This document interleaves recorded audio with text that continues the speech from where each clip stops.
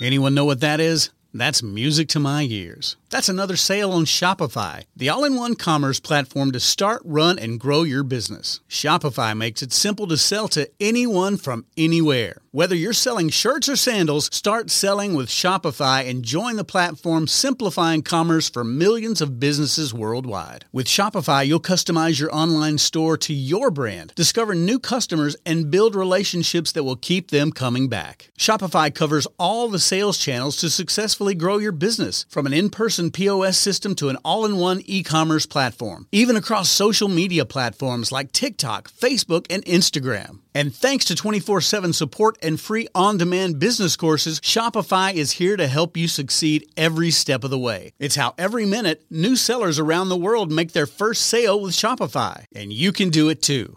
I love how Shopify makes it simple for anyone to sell their products anywhere. Whether they're ebooks or earrings, Shopify simplifies starting and running your own successful business. When you're ready to take your idea to the world, do it with Shopify, the commerce platform powering millions of businesses down the street and around the globe. Now it's your turn to try Shopify for free and start selling anywhere. So sign up for a free trial at shopify.com/C-Suite, all lowercase on C-Suite. Go to shopify.com/C-Suite, all lowercase on C-Suite to start selling online today. Shopify.com/C-Suite.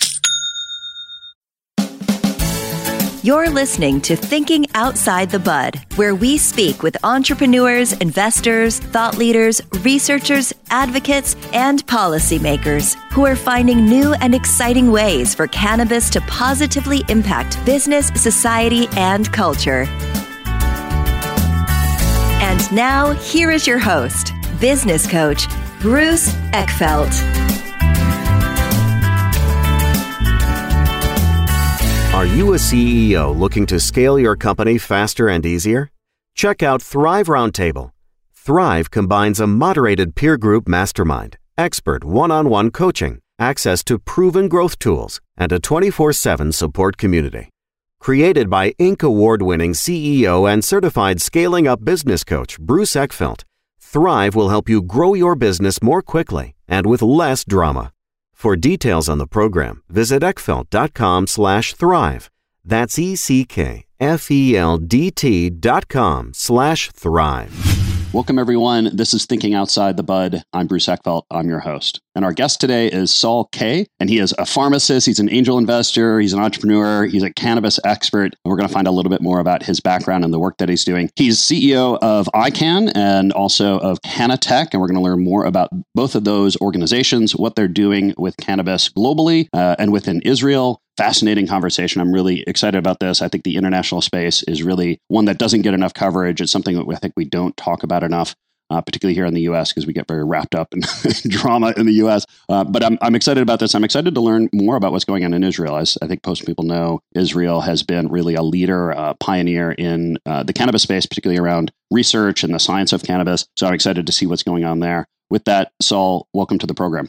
Thanks, Bruce, for having me. I hope the noise isn't too bad. I'm here in Malta at the cannabis conference, actually. Yeah.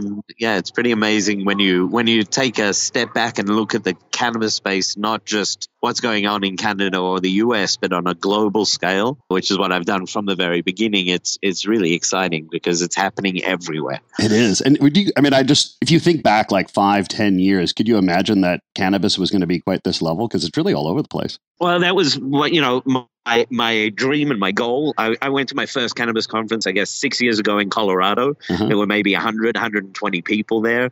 And I walked in and I said, this is going to be big. And then I went to MJ Biz in Vegas, which is where sort of the largest trade show happens. Yeah. And they're expecting 35,000 people this year. So it really is starting to become something that's acceptable. We've removed a lot of the stigma around cannabis, which is fantastic. Yeah. It was still a little ways to go, but I think it's sort of transformed as from a social point of view quite a bit. I think we're still working on politics and we're still working on kind of the regulatory stuff. So tell us a little bit about your background. So originally pharmacist, how did you get into cannabis? How did you focus on investing and entrepreneurship? What's the story? So I took a friend 6 years ago around the world to try and find a therapy that was going to help him for his condition that he had. And we landed with cannabis. And it had never been, something that I looked at as from a business perspective, as recreational, available, and very stigmatized. And my sort of, that was my light bulb moment where I saw this is really, really big. And I saw a fractured state by state program rolling out in the United States. And in Israel, we only had 8 growers. I started to look at why Israel was really special. And it had a good name, but the marketing around it was all wrong and the messaging was all wrong. And so we got into it really to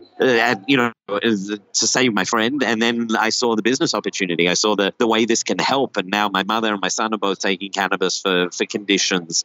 And I'm a pharmacist. I've been treating patients for 25 years. And the ability for this plant to treat conditions is unbelievable. And we're only scratching the tip of the surface of what we're going to see. And that was what really sparked my interest. Yeah. And tell us a little bit about, being Israeli or looking, focusing on the Israeli market. How is it different, or characterize what it was like when you started and then how it's kind of transformed over the years that you've been involved? Sure. So when I started, there was maybe 2 cannabis growers, which then became 8 cannabis growers. There really was only one brand that was well known globally, which is Tikkun Olam, a company out of Israel. That means repair the world. There's been a lot of news around what they've been doing. And there really wasn't any other news other than the Green Party, let's free the plant. Nothing around the economic potential, the tax revenue.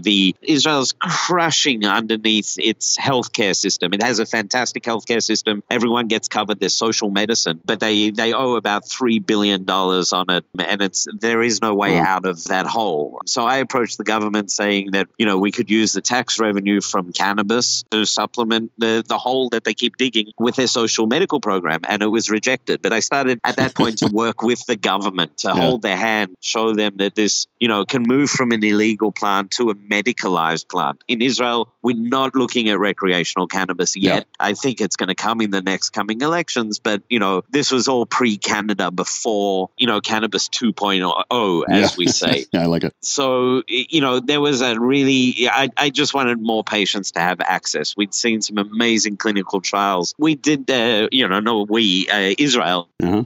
Professor Meshulam obviously isolated THC and CBD in 1960s. He then went on to do all the clinical work around epilepsy. So Israel's had a very open framework for regulated clinical trials. They just saw this as a potential other molecule or set of molecules that should have a therapeutic value, and they allowed clinical trials. And that sort of is what sparked Israel to be this leader in R&D, in that we could do it, whereas in the United States, it's still federally illegal to do it, and you can only get cannabis from one legal source, or now there's a few more licenses coming on board, but you can only get really, really bad weed from Mississippi University.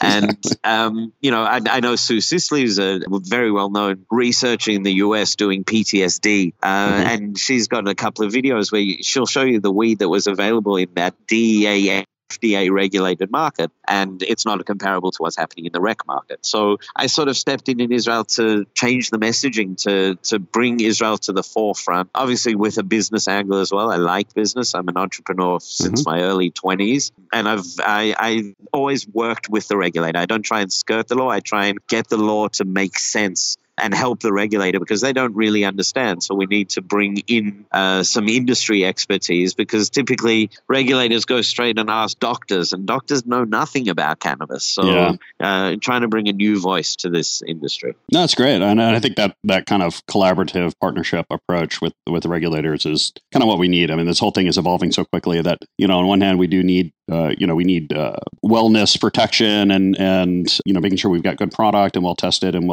good quality product. On the other hand, we need to make sure we're developing the industry and putting in regulation that is going to help encourage proper successful growth of the industry from a business point of view. Tell us a little bit about ICANN. Tell us about Canatech. How did these come about? How do they relate? What are they focused on? Sure. So we started with Canatech, which is our cannabis summit. It's sort of like taking TED and TechCrunch and putting them together with a cannabis spin. Mm-hmm. So we started in Israel with a small event. We grew that, to a very large event in Israel. And then we took it global, because I'd always had a focus of a global cannabis industry, not a fractured, single state or multi-state industry. And so we did it in Sydney, in Hong Kong, in Panama, in London. We go to the hard places where cannabis is illegal, and we really spark the ecosystem along, and we speak to the regulators. We get them having the right conversations, and we saw the law change in Australia after our conference and in Panama, and so we're rolling that out into global laws that matter. And the next one is kind of in Cape Town, but then that provided us an immense amount of deal flow in the cannabis industry from all over the world. So we started investing, and we started an incubator where we handpick the best companies, the best teams, the best ideas, and we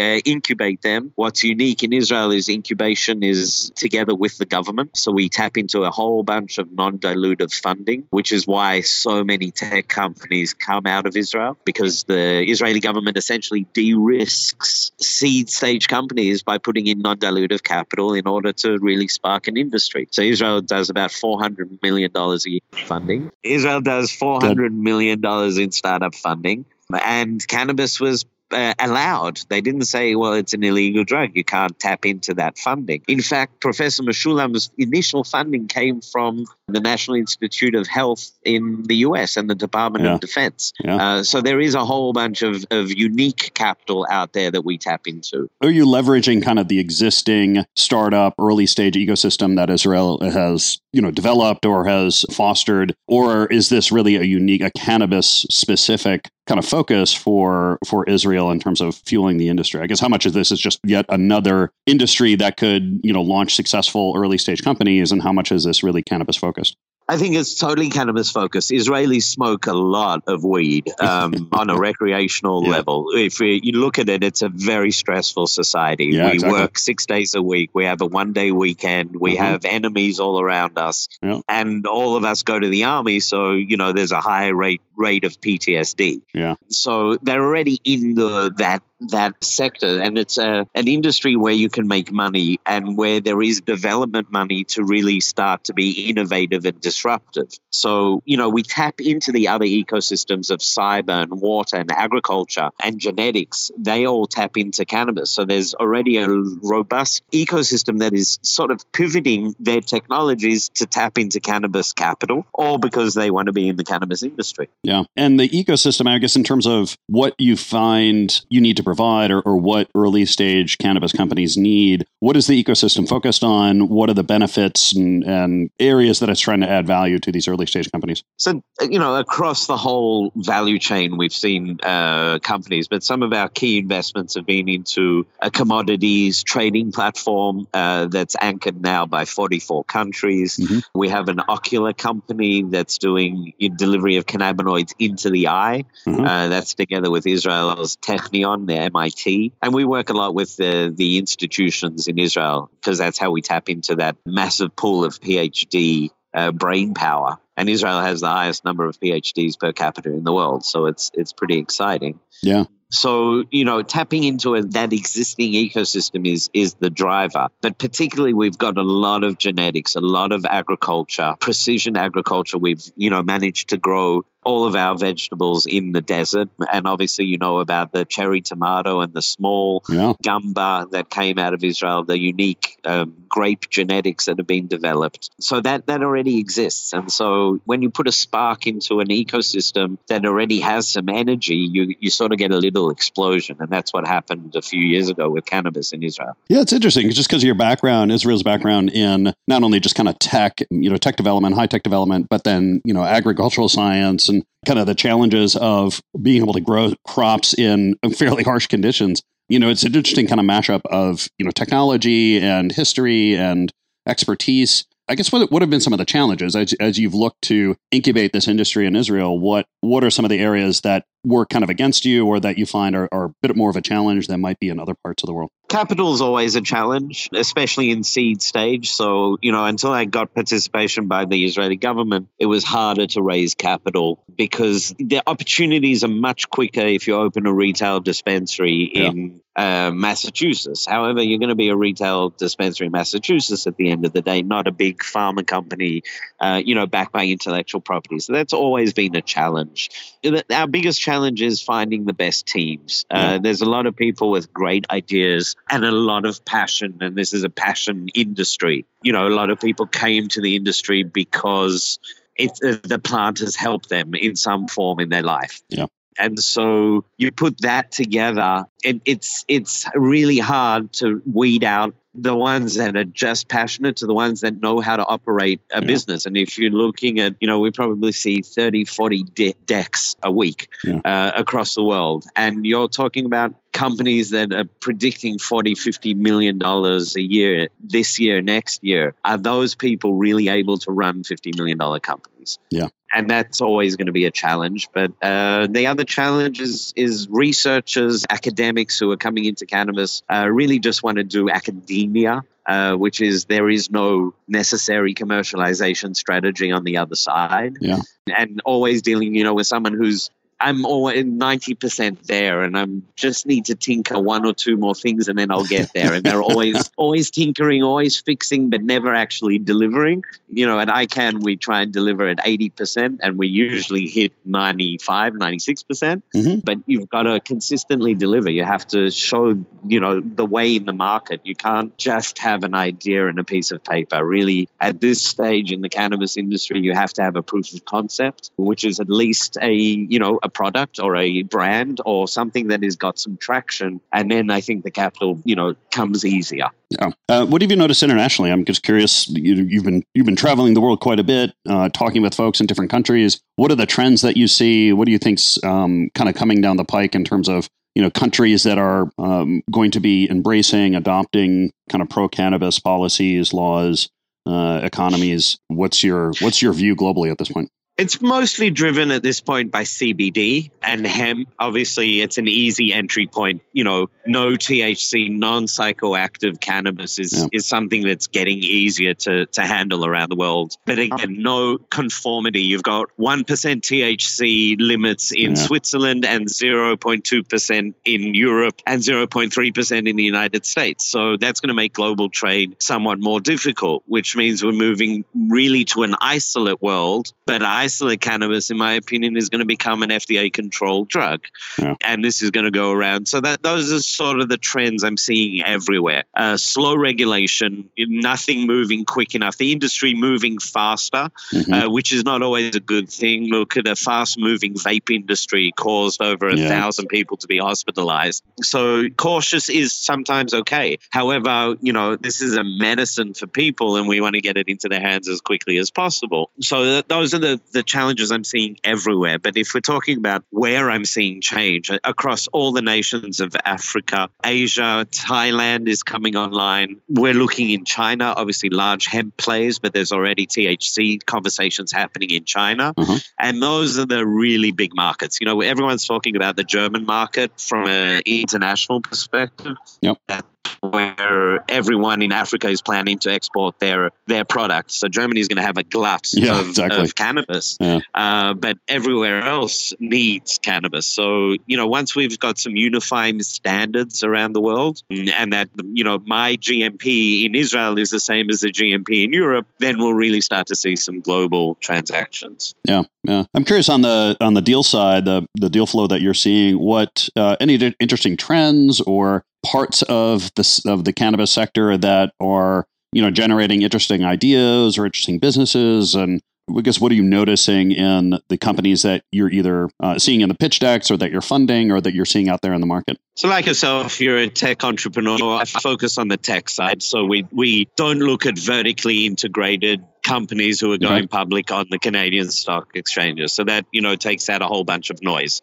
So we're looking at delivery systems, clinical trials in unique conditions like ADD, Alzheimer's, dementia. I don't want to see decks where you're telling me you're going to do a study on PTSD. We already know cannabis works for PTSD. And I look at this as very much a generic drug market. I'm a pharmacist. I've built drug companies, retail pharmacy companies, online pharmacy companies, and cannabis is a generic, right? So intellectual property has to come from the other things around the plant or the genetics, which is delivery and dosage. And still today, that's the biggest problem from a patient perspective is I got cannabis, I used it, I usually took too much or I didn't take enough and I didn't like the effect and that's it. I'm never using cannabis again. It's like saying I went and tried an antibiotic once and it didn't work. Yeah. Well, maybe you need to try a different antibiotic, right? So, being a pharmacist, having that experience is all helped me to hone in on really what is a differentiator in the market. And that's what we're focusing on investing in. So, and there's so much of it. It's fantastic. New vape devices, new delivery, new oral delivery systems. And then how are those clinically trialed or marketed so that they can actually get to the hands of the patient? Because at the end of the day, you can have a brilliant product with zero distribution and that's not going to work. So, we try and look at the holistic point of view and then where do you operate and how do you operate becomes very important. Yeah. No, it seems like there's, the big things that I've noticed as this industry kind of matures is the need for, fairly sophisticated supply distribution systems. How do you actually deliver quality product to the market on a consistent basis to the level of demand that is out there? And then the whole kind of brand aspect of how do you create, real brands that consumers are going to, identify with and be able to understand, what the product is, what the benefit is, what the application is going to be, and addressing these different markets. I guess what do you notice in terms of companies that are doing either of those particularly well, either from a kind of a supply distribution model, figuring that part out, or from the brand point of view, actually developing segments, developing the market and market segments, and creating brands that are going to address the needs of those different groups of people? Yeah, it's really tough. I was at a conference in Santa Rosa in California, and it was a brand conference. And really, when you start to see the breadth and length of these brands that are coming out, and there's 2-3 typical brand styles. There's the very California surfy look, and there's the sort of like brass knuckles, very Sons of Anarchy, right? And then there's your sophisticated women's brands and your cosmetics. There isn't really all that much that differentiates across that whole spectrum. Yeah. So it really does come down to distribution. How many people are you getting your product in front of? And then you could create a beautiful product like a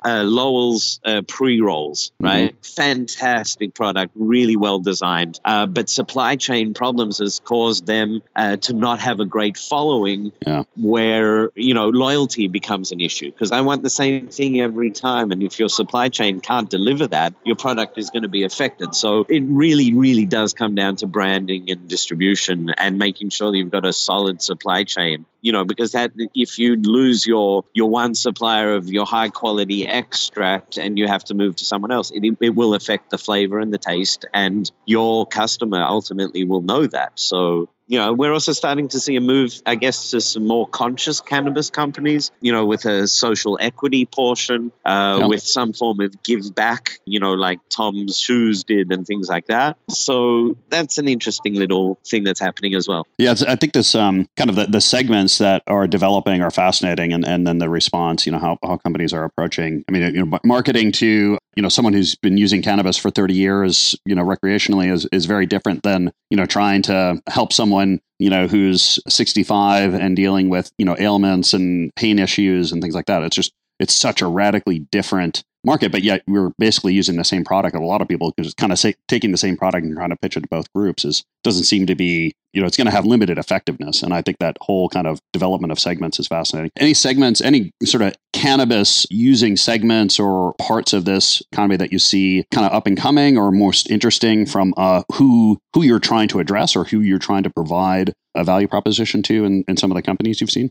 I think the baby boomers are the recreational market is a millennial driven market. The medical market is driven by yours and my parents. Yeah. Who doesn't suffer from sleep issues, pain, not to mention, major catastrophic issues that they often have. Yeah. So they're the biggest users. And I think if you look at the analytics coming out of the strong states, over 50% of people present first time for a sleep disorder. So yes, we've got the niche medicine right now. We're helping helping lots and lots of people with epilepsy, but we're helping, possibly millions of people with their sleep disorders. So, I think that's the biggest segment. It's our parents. Yeah, I agree. And it's fascinating to see it kind of come online. I remember, maybe 8 years ago, talking about cannabis to people of that generation and the stigma that was there. Now they ask me if I know someone who can get their son or their daughter a job. It's exactly. Such a switch in the in kind of the perception of it. Tell me a little bit about the investments that you're making and how you're set up. If what kind of companies are you primarily focused on? How does your investment kind of structure work? What does the ecosystem look like? Tell us about how you're kind of structuring that and what you're hoping to achieve. Sure. So we've made, small to large investments, anywhere from $50,000, $100,000 checks up to millions of dollars. Mm-hmm. We've, created a network effect with Canatech. So we have, thousands of alumni that have attended events. These are usually people who are interested in the industry. So we pull together and syndicate deals through that engine. Mm-hmm. And then my heart really does lie with the R&D side, where we tap into the academia that's going on in Israel and find those really early stage companies that we go all the way from ideation through to product. And we've got a strong partnership network of formulators, manufacturers across the world, so that our supply chains can always be very robust across all the companies that we're investing in. So, trying to build a platform with a lot of synergies in the companies that we both invest capital in or that we incubate, as well as the other companies that we invest in, to provide an infrastructure for those startup companies to roll their products out on a global scale. And we recently announced a partnership with a California manufacturer who's going to be dropping Israeli products into shelves in California, coming again back to the distribution. Wow, yeah. And really nailing how do we do tech transfer for the cannabis industry from Israel. But ultimately, we're going to have this happening in every country that we operate, so that we can take African innovations to the California market, and African brands and Latin American brands and European brands. And we look at sort of the channels the opposite way. Everyone's trying to get product into Germany. I want to get the German brand out of Germany into Mexico, as an example. So trying to build that sort of infrastructure, both in investments in companies that we believe in,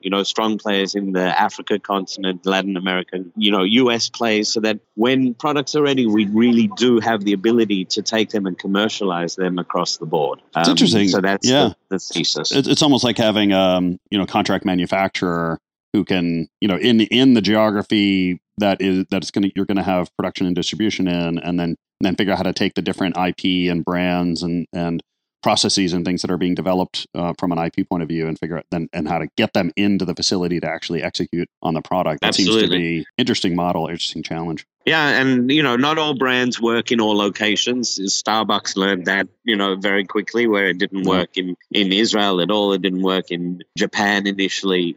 So there is a nuance. We just try and speak that language and understand, the differences and really try and hone in and take the winners. And with, all VCs, all investment houses, it's our ability at this point to pick the winners in this industry. And so far we've got a pretty good track record, and we hope to, continue building it out. Yeah, that's great. So take us out, a year or two here. What's in the strategic plan for ICANN, for Canatech? What do you have coming down the roadmap of initiatives, plans, conferences, things like that? What's on your backlog of things you're working on executing? So like we've done in the past, where we go where it's hard and where it's needed, our next major challenge is China. We're doing our conference in June 2020, and the Chinese market is just so massive. As a local market, never mind that they produce 90% of the hemp in the world and will become a net exporter as well. So that's something that's very exciting, to tap into these new ecosystems. Obviously with the Chinese-US cool down that's going on. We'll see how that all plays out. But, the rest of the world's still doing business with China. Yep.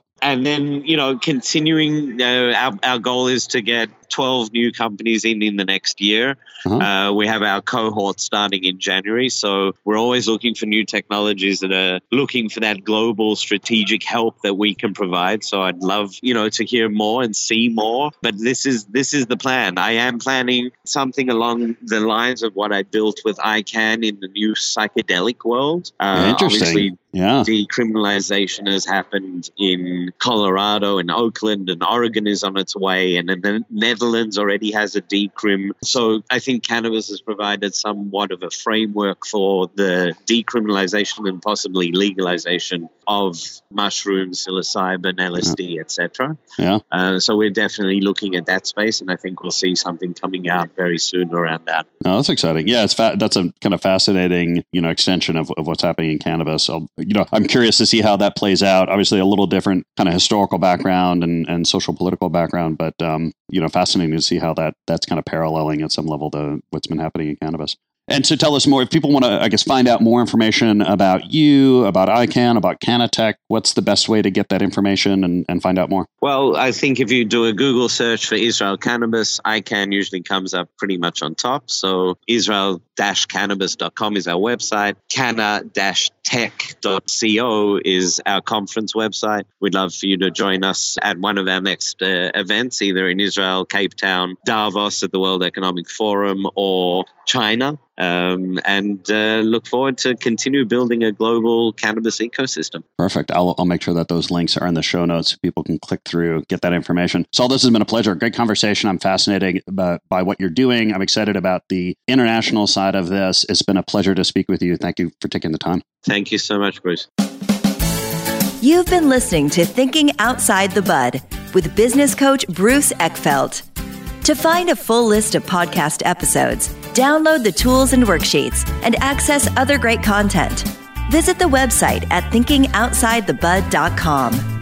And don't forget to sign up for the free newsletter at thinkingoutsidethebud.com/newsletter.